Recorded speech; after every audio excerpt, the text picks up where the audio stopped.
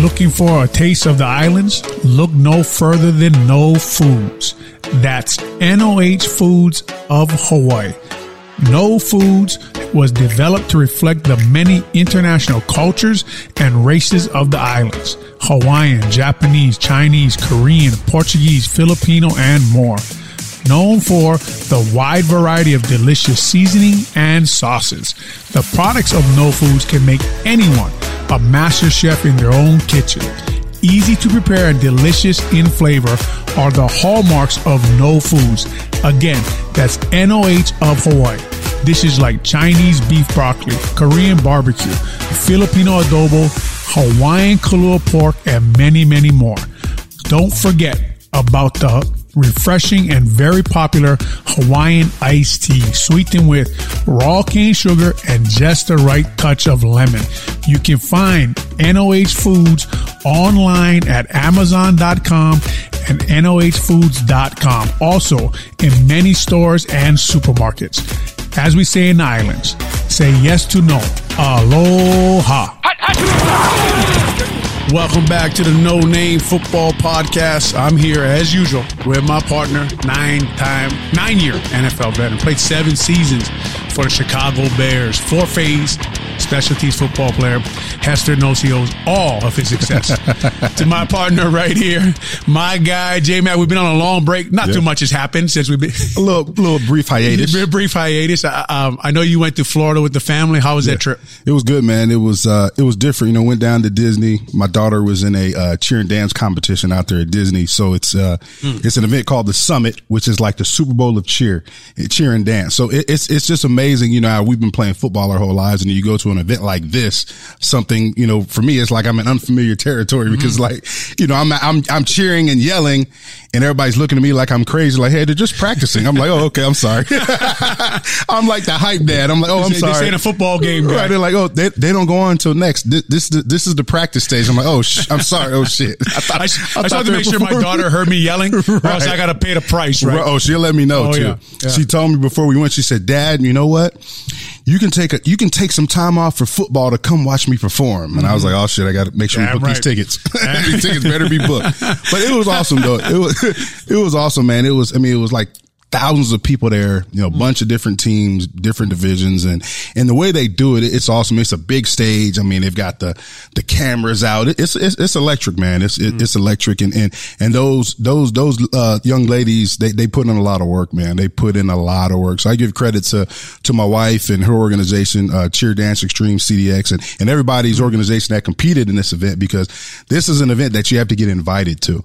So only the best of the best throughout the United States get invited to this event. And, thankfully, prayerfully, my daughter's team finished 3rd in their division, which was huge. Congratulations. So it was the first time in my wife's gym's history that they had somebody place in dance, which is their first, this was their first year they actually had dance, and they placed 3rd. So it was awesome, man. It was a good trip, man. The McKie family does everything, man. Trying, man. We're trying. That's awesome. So. Well, congratulations to them, man. Thanks, brother. I know, also right now, as the head high school football coach at Carmel Catholic, it's recruiting. The recruiting wars have picked up. Oh, it's crazy. You got all these coaches running through your school. So, take us through a little bit of that process. As the head coach, what are you responsible for? How are you trying to get these kids noticed by all these colleges? Yeah, it's awesome. And a unique thing that we have, brother, is we have relationships that a lot of, I know a lot of high school coaches around here have relationships, but we have a more intimate relationship with some of these coaches. Some of these coaches we played for, we played against, or we played under.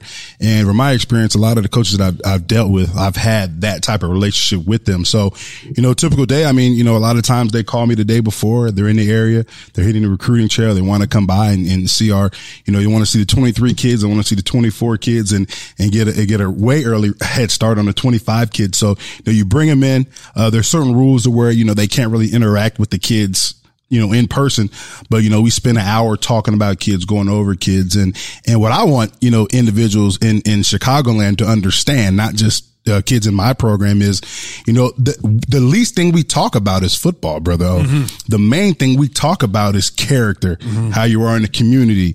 What is his grades like? How is he as a leader?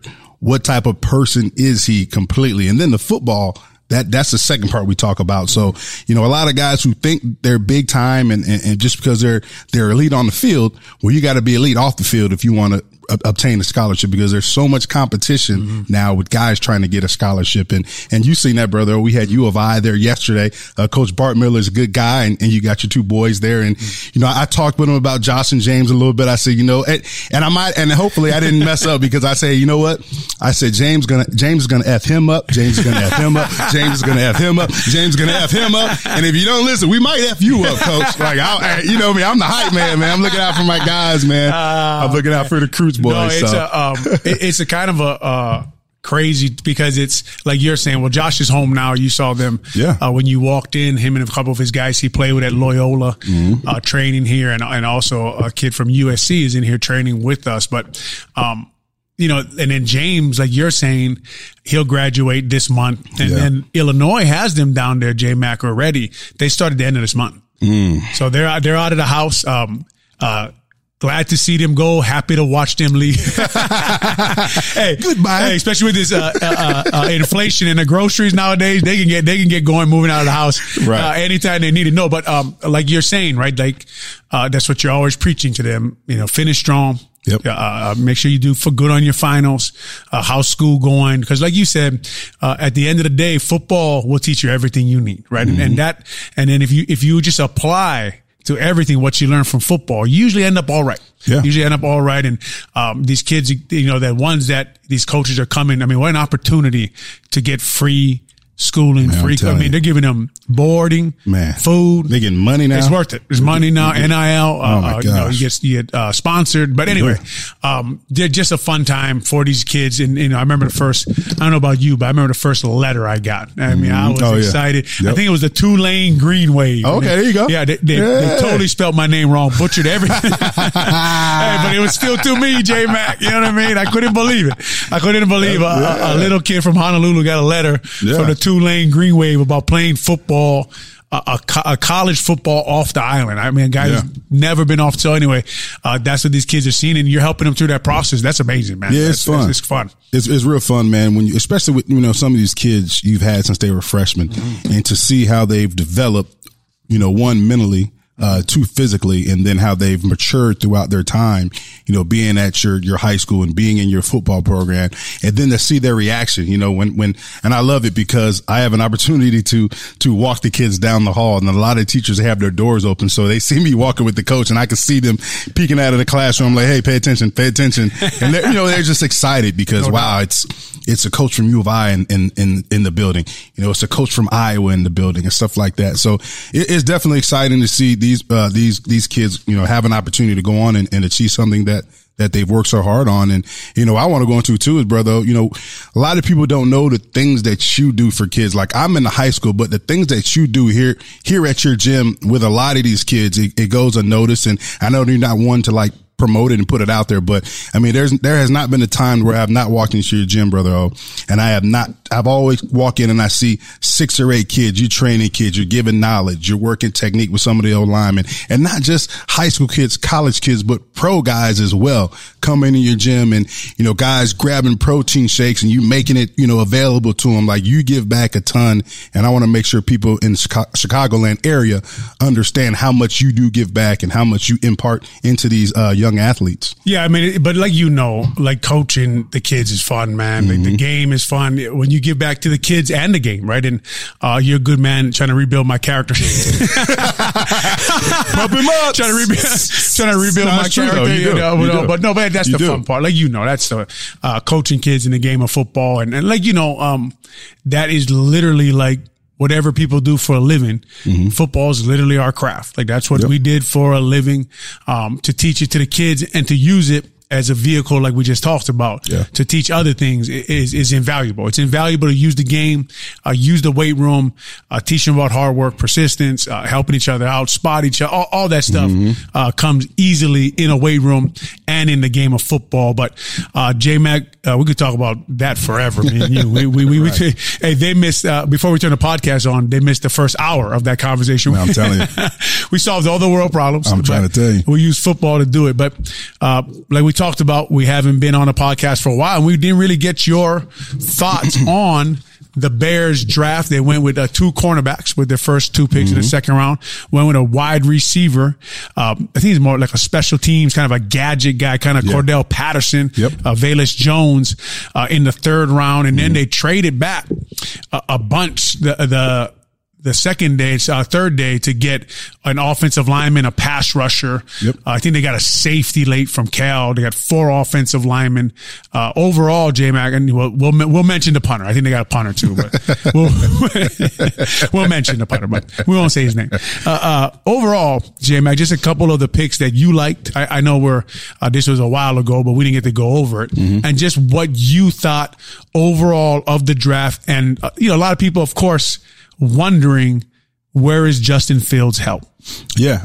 So I'll go with, you just mentioned Justin Fields. So I'll go with the offensive guys first that we drafted. I'm gonna go with the skill guys. Velus Jones, super duper senior coming out of Tennessee, older guy, but he showed maturity. And I think when you listen to Getsy, he had that presser. He said that, Velus Jones showed up. He was all business.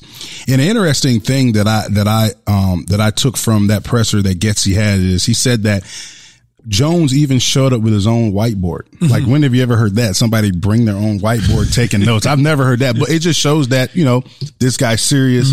He's been through, he was at USC before he went to Tennessee. He's been in a lot of big programs, and he puts a high emphasis on preparation. And to be successful on the NFL level, it's all about preparation. We know, brother. I mean, how many hours do you stay after practice watching film? I know, because I would go in there and sometimes sit with you. You were watching film. Then sometimes I walk past the room you were watching film. I was like, well, shit, I'm going home. brother, it was going to make me right the next day. So I'm good. But the preparation is key. And it's good to see a guy coming in as a rookie, taking all those notes and getting prepared. But I'm excited to see if he can take those notes and actually translate that to the field. So you have a guy who, can help you in the return game. You lose Jakeem Grant, a guy who can step in and fill that role. But you also have a guy who has, he can be an offensive weapon. You can put him out wide at receiver. Even Poe said he said he wasn't going to compare him to Deebo Samuels, but he's a guy who you can plug and put in different situations like the 49ers did with Deebo Samuel. So excited about Velus Jones, the prospects of him being able to help this offense score points. I'm going to go with the running back, obviously. I'm a homer, I know, but Tristan Ebner, a guy from Baylor. That's the guy I missed, Tristan Ebner. Yeah, Tristan Ebner, a guy from Baylor. He's a former high school wide receiver, so we know he can catch. We know he's used to running routes. And I think with what Getsy wants to do, and if you look at what he did, in Green Bay, what they did when they had Aaron Jones, they were able to split him out and get him on a linebacker, which would create a lot of mismatches. And it's just another way to get him the ball, get your playmakers the ball, especially out in space. And offensively, a lot of coaches, they want speed in space, speed in space. So that's what I think, Getsy is trying to do on this offense, create more opportunities for guys. And I think Ebner is a guy that can do that because he can be effective out of the backfield. Him being drafted in the 6th round, he's going to have to bring something on special teams. So he's going to have to be a guy who can be a 4-phase guy, whether he's a gunner running down on punt, whether he's returning punts, something. He's going to have to cover kicks, but he's going to have to show that he has the ability to play on offense, but really be a dog in special teams. So on the defensive side, brother O, obviously Kyler Gordon was the first guy they took. I think they categorize him as a good athlete. I haven't watched much film on him, so I'm not going to act like I know everything about him.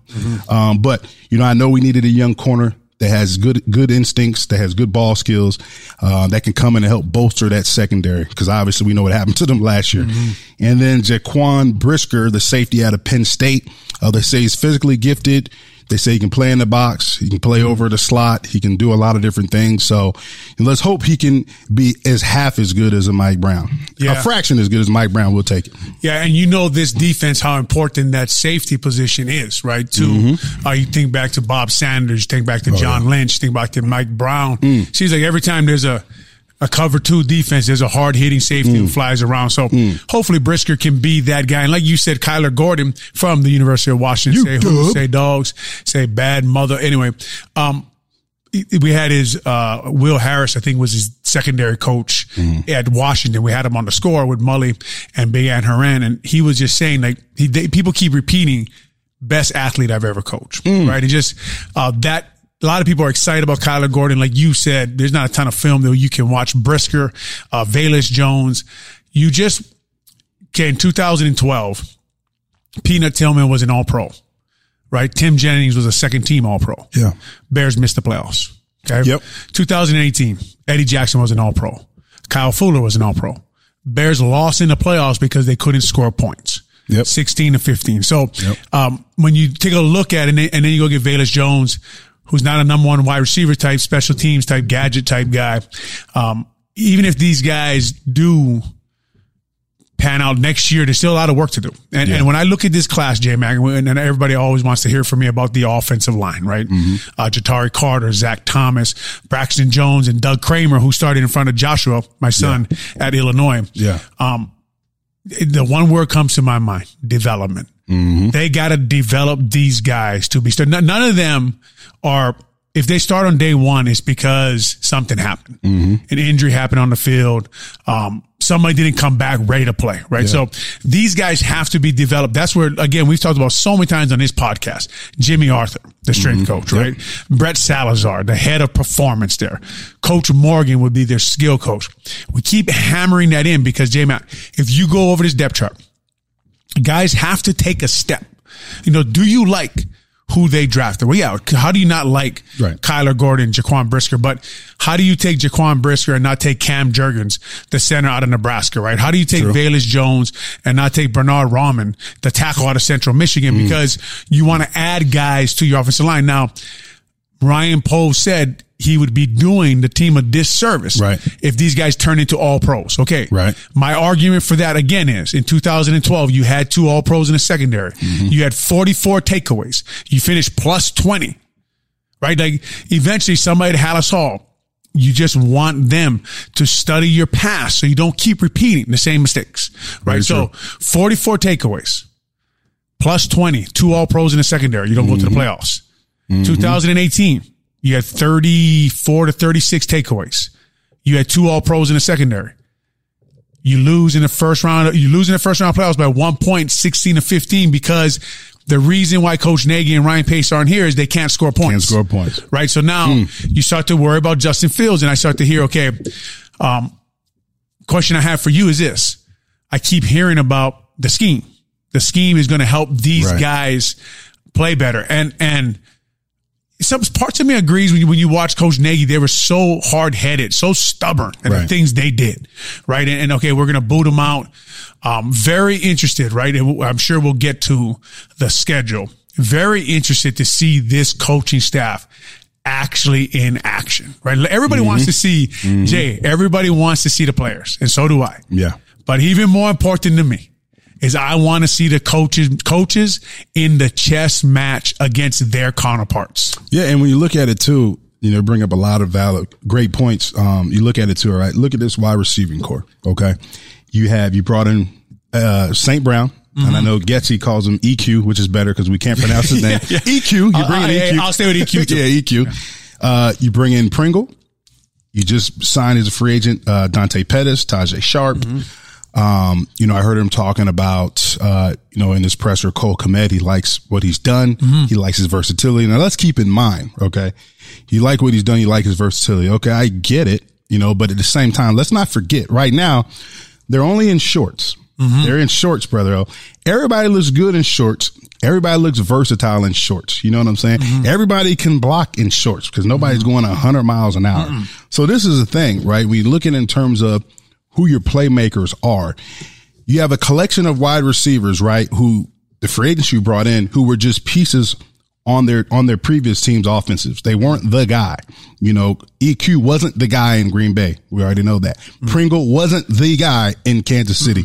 But you bring in a collection of guys who you bring them in now, right? And you say, look, these guys have experience, but now we're going to hopefully develop them, and hopefully they can finally have an opportunity to take the next step and be the guy and not just one of the guys. And I think that's what they're banking on. And, for me, it's like, hey, I'd want to have a known, at least at every position group, where I know, all right, this guy right here, this receiver is going to go out no matter what, rain, sleet, or snow, wherever we're playing at, regardless of the situation, regardless of what the score is, he's going to be 100%, and I can count on him to go out there and make a big play every game. One big play, maybe 2 big plays. And I know he's a guy in this receiving room that's going to give me, 80 catches and 1,000 yards. of consistency to where I know if I need to play with my young quarterback and the young offensive line that I have, I can count on that connection between Fields and such, whoever that guy is.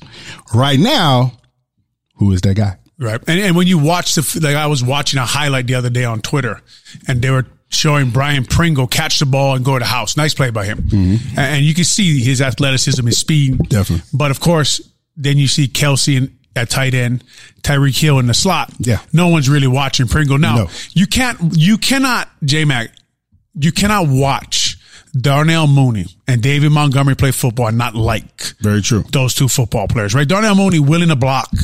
I mean, he gets everything out of what he has, right? It's just, can he take the next step? That's the question, right? David Montgomery. You cannot not like the way he fights on the field, what he brings every week. It's just, do they scare anybody? Is Darnell Mooney, when we play the Green Bay Packers, Jair Alexander's across the way, does he take Darnell Mooney out of the game?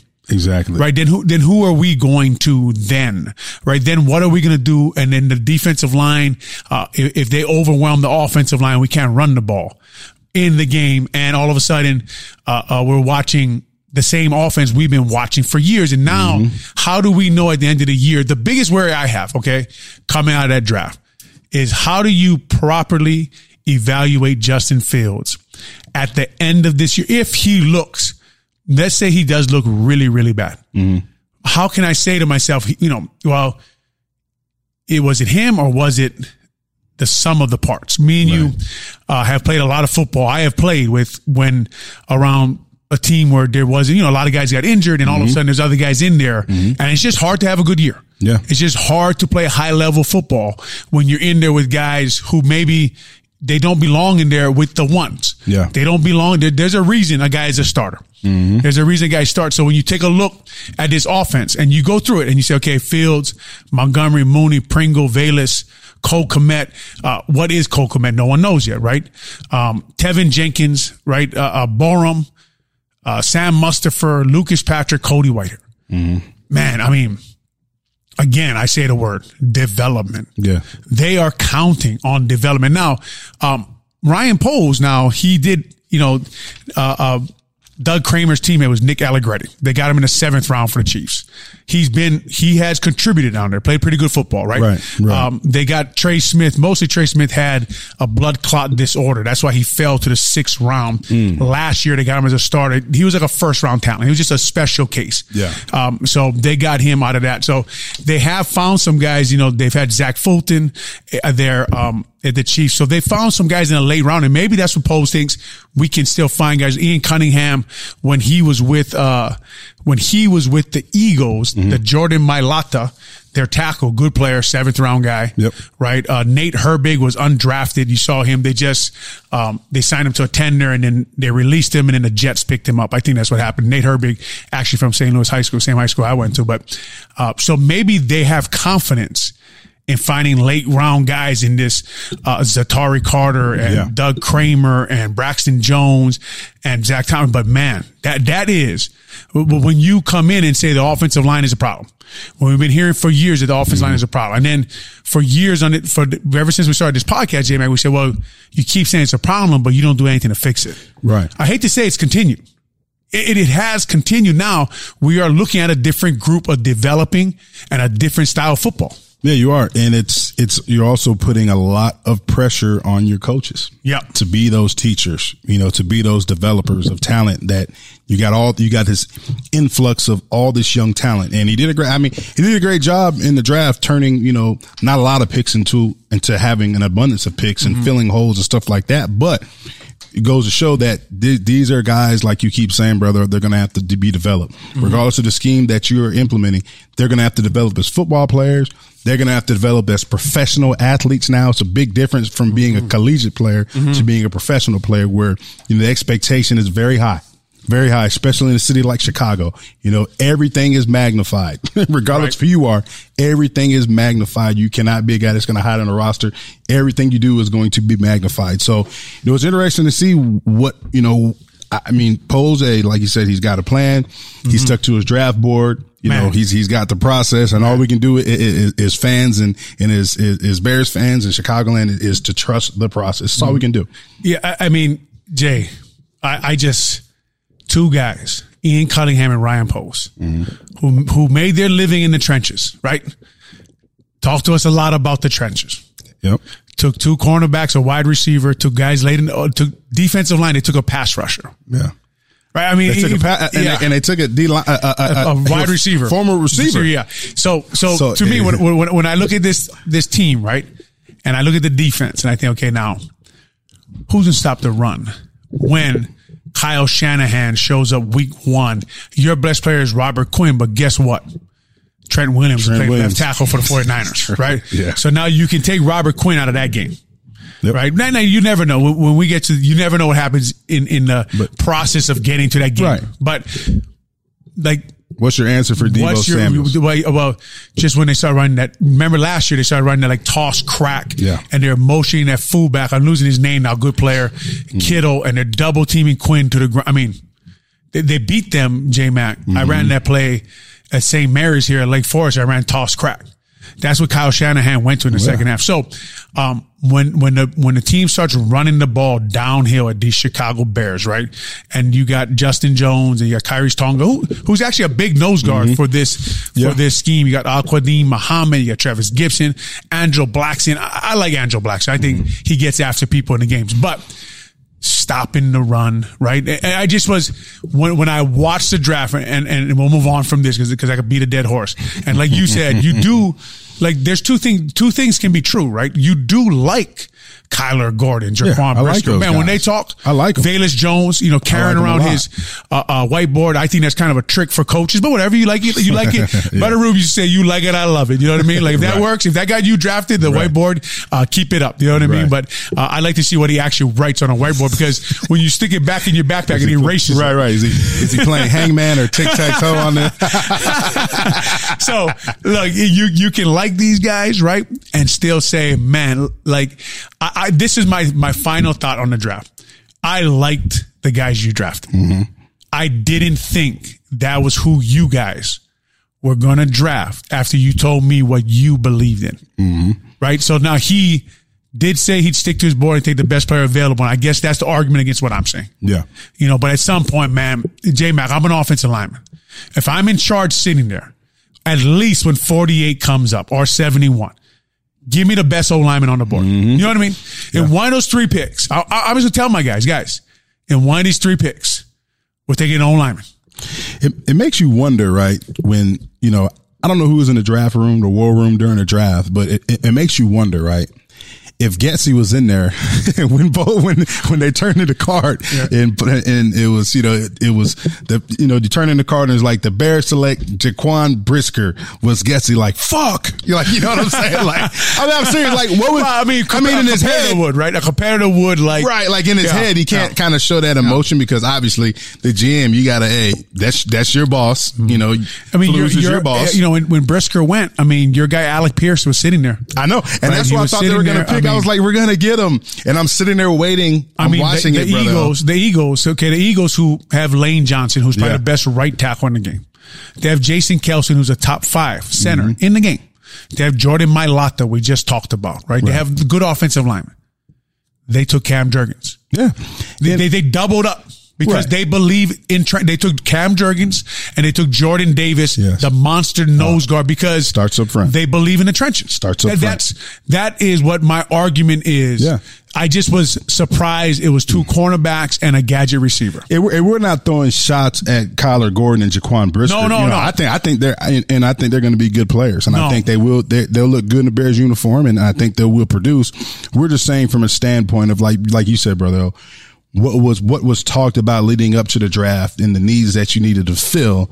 And then you go and you complete 360 and it's like, boom, you need a tackle or you need a receiver. You need some playmakers, some guys to help you score points offensively, some guys to make Justin Fields' job easier, some guys who can fit in this new scheme to help you execute it. Right. And then all of a sudden, bam, you go to the defense. It was just a shock. It was kind of weird. And right after Velus Jones goes, Abraham Lucas from the tackle from Washington State goes to the Seahawks. Now, the thing about that is, and you have to give the to me, if you're going to say that, you got to give the story. They kind of have that guy in Tevin Jenkins, right? That would have been doubling up on the same guy early on. So you can understand that, but Bernard Raymond's still on the board there from Central Michigan.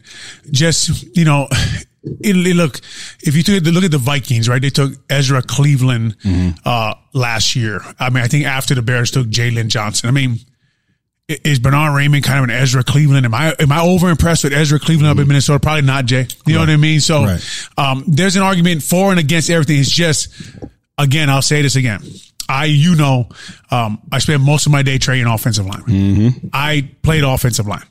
I see the game from the line, the trenches position. I think those guys, those big uglies up there, both sides of the ball are extremely important. Very. If I'm in my first 3 picks, in my first time I've ever been a general manager, I'm taking myself somebody, even if I got to take a D lineman. Yeah. I'm taking myself somebody in the trenches, and I'm taking not a pass rusher. I'm taking a shit eater, J-Mac. I'm taking someone who is coming after people because an enforcer. How do I instill that character in my building with 6th and 7th round picks? Yes. Right. I don't know. I just don't think I can. But like you said, it's hard, not hard, but you want to make it clear to everybody. Do you like the guys that were drafted? Do you think they have a chance to be good? Yes. No doubt. But can you still say, little shock, there's not a lineman in there somewhere? And you brought up a good point in terms of, guys in the locker room establishing culture. So I'm going to preach on that a little bit. Now, like you said, you bring in these offensive linemen, right, that you draft in the lower rounds, right? And, Poles has said it in the area scouts who evaluated these guys. They said these guys all embody what we're trying to establish here in our locker room, right? But if you're a 6th round pick, 7th round pick, undrafted free agent, I don't care what position you play, offensive line, defensive line, or whatever, you come in the locker room, right? You have to earn respect. You're not just going to walk in and all of a sudden get respect, right? Have respect. You got to earn it. Because if I'm in there and as a veteran, and we've gone through this show before, we've gone through the script before, when we have young guys coming in that locker room and us as veterans, right? We want to see, are you about it? Do you have what it takes, one, to be a part of this team, first of all? Do you have what it takes to make this team? How are you going to help us? You can't come in and demand leadership and demand respect. You got to earn it. And how do you earn that? How you prepare, how you take notes, right? Are you in the building? Are you in there working out when I'm working out early in the morning? Are you in there? Are you beating Brother O to the weight room? Are you one of the last guys in the building watching film? No chance at all. But also, are you one of the guys that takes all those notes and watches all that film, but then you can apply that on the field consistently, not just one practice, not just 2 practices. Can you sustain that, right? Can you sustain that level of play, level of professionalism from minicamp through training camp, through preseason, and then be a key contributor throughout the season?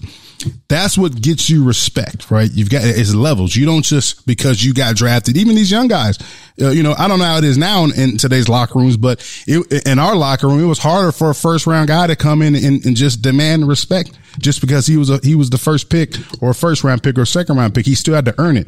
And us, we wanted to know, hey, why were you a 1st round pick? We can go back when, Seti B, rest in heaven, when he came in, right? We wanted to say, okay, we got Thomas Jones, a guy that just came off of 2 1,300-yard seasons, back-to-back seasons. We bring in Cedric Benson, 1st round pick. I think he was number 4. Seti B was number 4. He comes in and we're like, all right, well, no disrespect to Ced, but we're wondering why the hell did we draft Cedric Benson? We had Thomas Jones. We had Adrian Peterson, who every time he got in, he earned guys' respect more and more. We're wondering so why did we draft Cedric? And Cedric, and it took him a while to earn guys' respect. Yep. I mean, I'll be quite honest. It took him a while to earn respect. And Cedric, he would even ask me, J-Mac, why do the guys not like me? And I said, it's not that the guys don't like you.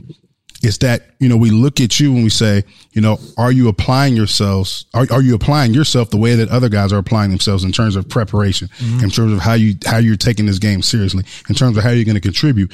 And the more and more understood that, the more he developed, and then we seen what he turned to, and he was a buzzsaw coming down here. Oh, you know what I mean? He was amazing. Get out of the way. Get out of the way. So that's the same thing a lot of these rookies, is going to have to go through. But like we said, we want a guy that's going to come in, right?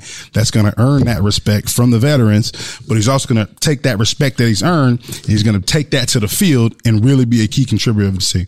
Yeah. And it's really interesting, J-Mac, to your point. Who's going to set the standard in the building every day? Now, Coach Eberflus, right? He's going to set his standard, his hits principle. He's talked about a lot. Me and you know that well from knowing Rob Marinelli, from knowing Coach Lovie Smith, from knowing the guys from this system, from this coaching tree, what they expect out of their players. Hustle, high intensity, ball never on the ground, doing all little things right. But who sets that tempo in the locker room? Who sets the standard in the locker room? And once the standard slips, it's gone, right? It's gone. And goodbye. You can set the standard, but you got to be a good player for people to follow, to watch what you're doing. So this team, we'll get to the schedule. We came out last night, but this team, as the schedule came out, J-Mac, and I was looking at it and trying to everybody goes through, what is their record going to be, right? Mm-hmm. And is this team, as I went through the team and started thinking about the coaching staff, J-Mac, I started thinking about the players. I started thinking to myself, gosh, I have no idea what this team is going to be, right? I have no idea what Larry Borum is going to be at left tackle. I have no idea what Cole Kmet is going to be at tight end in this system. Darnell Mooney, will he continue because his coach is gone too now, right? So the coach he learned from, the coach he had success under, he's gone. His mentor is gone too. Allen Robinson is gone too. That's a big key. It's just, the defense is totally different without, first time we'll see a different, it's been Vic Fangio, it's been Pagano, it's been Sean Desai. Now it's a 4-3 with what will Roquan Smith look like in this downhill one gap scheme without Eddie Goldman and Akeem Hicks and those guys in front of him eating up blocks, right? Yeah. So it's just so many things that you don't know what's going to happen. Now the secondary looks like maybe after the draft, hopefully it's a strength, right? A strength of this team, because last year was a weakness, but this team, this team and the team that I when I say team, you talk about, Coach Eberflus and his team, right? And there's something that people don't look at a lot is the coaching staff, is the development part. In week 1, right? They got the 49ers in week 1. We just talked about and I think about Kyle Shanahan versus Coach Eberflus. And I think last year in October, the coach had 4 takeaways from Jimmy Garoppolo, right? Like that's the kind of stuff Coach Eberflus loves, right? Right. When does this team adapt that? But immediately Allen Williams is going against maybe the best OC in the game, right? And then there's a guy down there who I think may be a head coach soon, coaching the defense, is DeMeco Ryans. Yeah, oh yeah. So now DeMeco Ryans versus Luke Getsy right off the bat. A tough challenge, right? All of a sudden, the offensive line out of nowhere is facing Arik Armstead, Nick Bosa, D Ford. This is week 1, young offensive line too. and then Trent Williams is on Robert Quinn.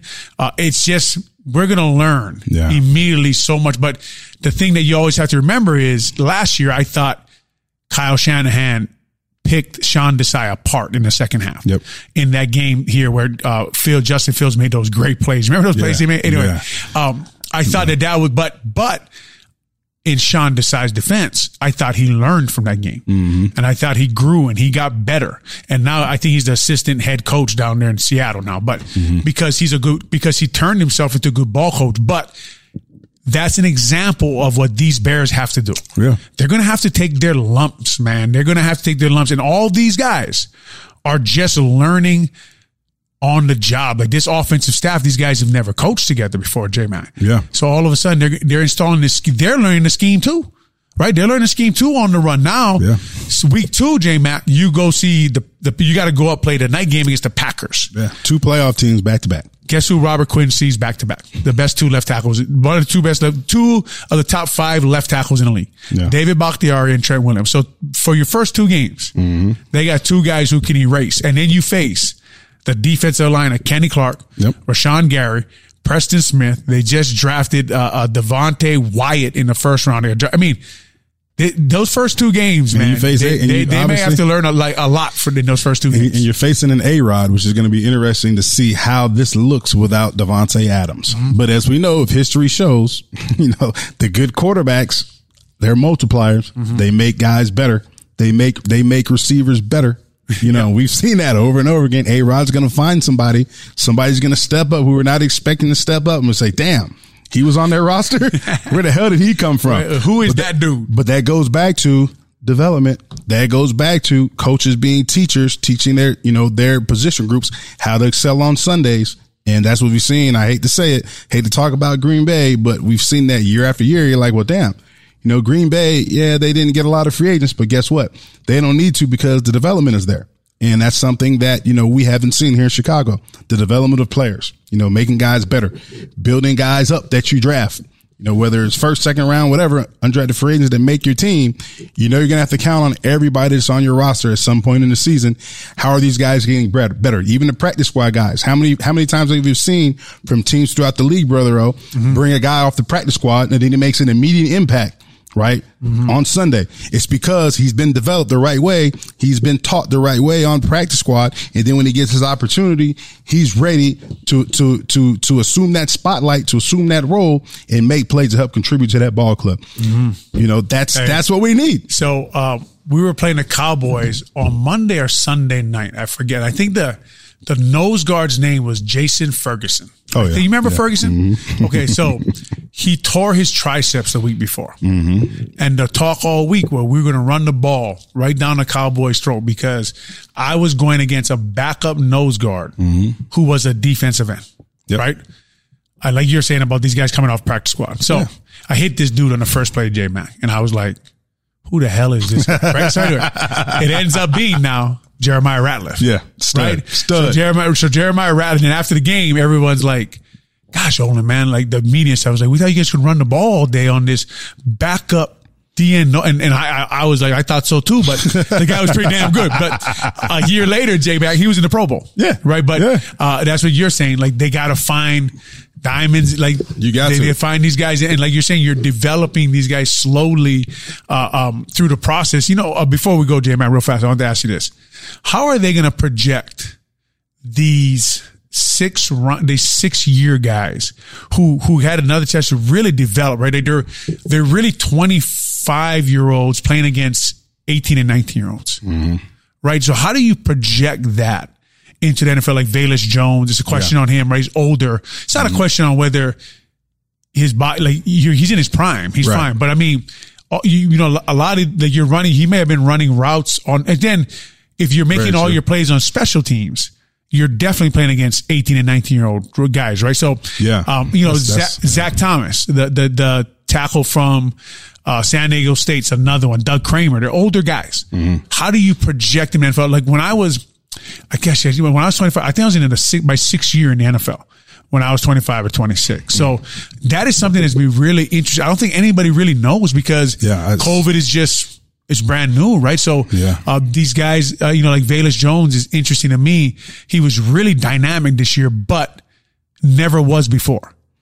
Yeah. And that's a good question. You, in terms of ability, right? You talk about in college, you have an older guy playing against college kids, college guys, college age guys, and they come in. I think the projection, I would say you get I get a sense of feeling good about the older guys in terms of, right, being able to handle, right, the playbook. You're a little older, you're more mature, being able to handle, the money that you're going to get now, right? You come from not having no money to having some money, being able to handle, being an adult early because you're already an adult. The thing that you can never project in this draft, right? Regardless of how good a player was in college, right? When he gets that signing bonus, right? Things change. Yeah. Does his work ethic change, right?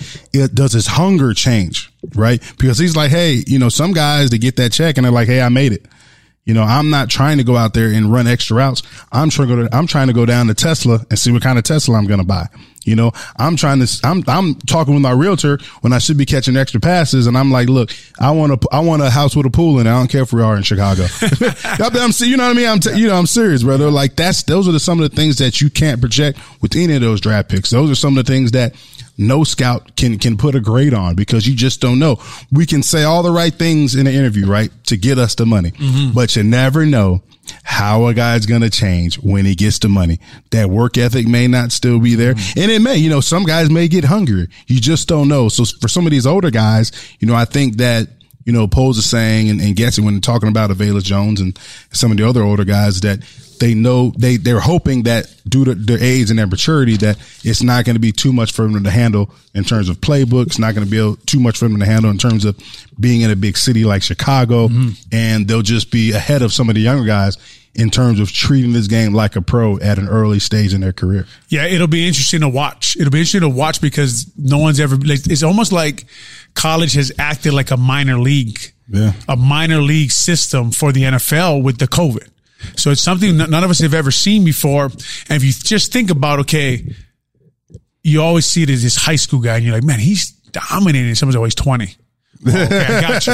Right. I did say, he's, you see this like 8th grader dominating 8th grade lady and you're like, well, he's 16. You're he like, reclassified. Yeah, right. Like that guy's a sophomore. Yeah, but he's 17. You know what I mean? Like, it's just, so it'll be interesting to watch because none of us really know. You have to say, okay, like, if you're a good ball player, why wasn't 5 years enough for you? Yeah. Like, why did you need another year against, like, James will go to college this year at 17. Yeah. Right. So really, Velus Jones was on the team at 25 years old with some 17-year-olds. Yeah. That's a 7-year difference, man. And that's why, like, you look at it too, brother. And, me being an undrafted free agent, I'm always pulling for undrafted free agents because, my rookie year, I sat for the locker room and I remember, I was with the Eagles. They drafted Lito Shepherd, from Florida. They drafted Sheldon Brown, was a corner from, South Carolina, drafted Brian Westbrook, my guy, B-Dub out of Villanova. We're all close. Same rookie class. We're all close, but the difference is our paychecks ain't close. You know what I mean? Their signing bonus compared to mine. And I'm looking at these guys pull up in the facility fresh out of college. This guy driving a Mercedes. This guy's got a Range Rover. Well, I'm pulling up in the same car that I had from college. You know what I mean? I'm like, well, shit, I want to and me, I'm like, wow, I want to, I'm trying to get there. Like I'm here, but I'm not there. Right. I'm in the same locker room, but I'm not there because those guys were higher draft picks than I was. So that hunger, right, when you're it should be like I can't speak for everybody, but that hunger should be at an all-time high when you see things like that, right? It should motivate you even more. It motivated the hell out of me because not that I wasn't chasing money, I was chasing respect, right? Because even when you're there as an undrafted guy or a low round draft pick, you still don't feel like you're accepted. You still don't feel like you're there. You know what I mean, brother? Oh, it's like, all right, I'm an undrafted free agent, but I'm still not a part of the team. I still have to earn that. Yeah, we got the same helmet, the same logos on our helmet. We're still the Philadelphia Eagles. We're still the Chicago Bears. But at the same time, those guys are already on the team because of where they were drafted, right? We're in the same locker room, but you got to keep in mind, I'm not necessarily on the team. I'm on the team maybe through the first week of training camp, maybe the second week of training camp. If I'm that bad, I won't even make it out of mini camp. You know what I'm saying? So that's the type, we got all these young guys we talked about at the beginning of our show, all these free agents and, these lower round draft guys. That's the mentality that they got to have on a daily basis. And they got to come see a guy like you. And talk to him about, I'll give him the real. I was thinking that the other day when I saw that Pino went in and nobody better. They don't call me. I'm undrafted free agent. No, but that's what I'm saying. Like, I saw Pino go in there and Pino was a 2nd round pick. Yeah. And everybody who's ever listened to our podcast, I think we've had Peanut on. You know the amount of respect we have for him. Oh yeah, hell yeah. No one played football. Our guy. He played football the way it was meant to be played, whether it was specialty. Anyway, they should get these guys, someone like you in there too. Talk about your, your journey through being undrafted. And, on the other side of guys being older, J Mac, he's also me who came out early at 20. Yeah. And I wasn't ready. Exactly. I wasn't ready and I needed a year to, so like you're saying, there's a give and take there. I'm just extremely interested, man, because it's something we've never seen before. And yet, we got the Bears went and got, I think, 3 or 4 of these guys who are, I think the safety out of Cal also was a 6-year guy, or maybe it was a 5th-year guy because he plays a true freshman, but just an older guy, who got an extra year. I don't think Washington could have dealt with me for an extra year, Jim. They're gonna be like, get the fuck out. Yeah, I've heard that more than once this last couple of weeks. Anyway, Jay, as usual, fun, man. We'll be back giving more thoughts on the Bears. Hey guys, it's Olin Kreutz, and I want to tell you about Tequila Embajador, the official tequila of the No Name podcast.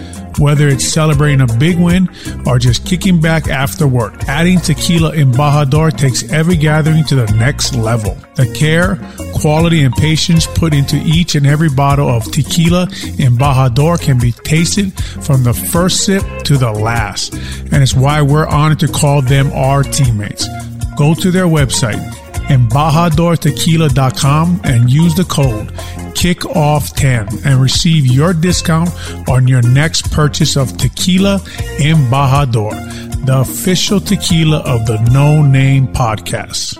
Well, that does it for our show today on the No Name Football Podcast. We thank all of our listeners for listening and supporting us on all the social media platforms. Make sure you download our podcast. We're on all the platforms, Spotify, iTunes, whatever your choice is. Make sure you download it. Make sure you tell your friends and family.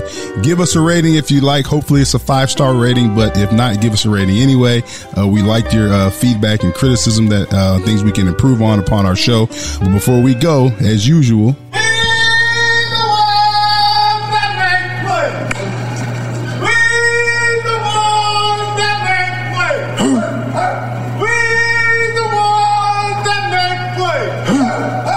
man, I want to suit up right now. In the words of the great Mike Brown, you guys keep making plays in life, and we'll keep making these great podcasts for you. We're out, and we'll see you next time, Chicago. Take care. God bless. Mahalo.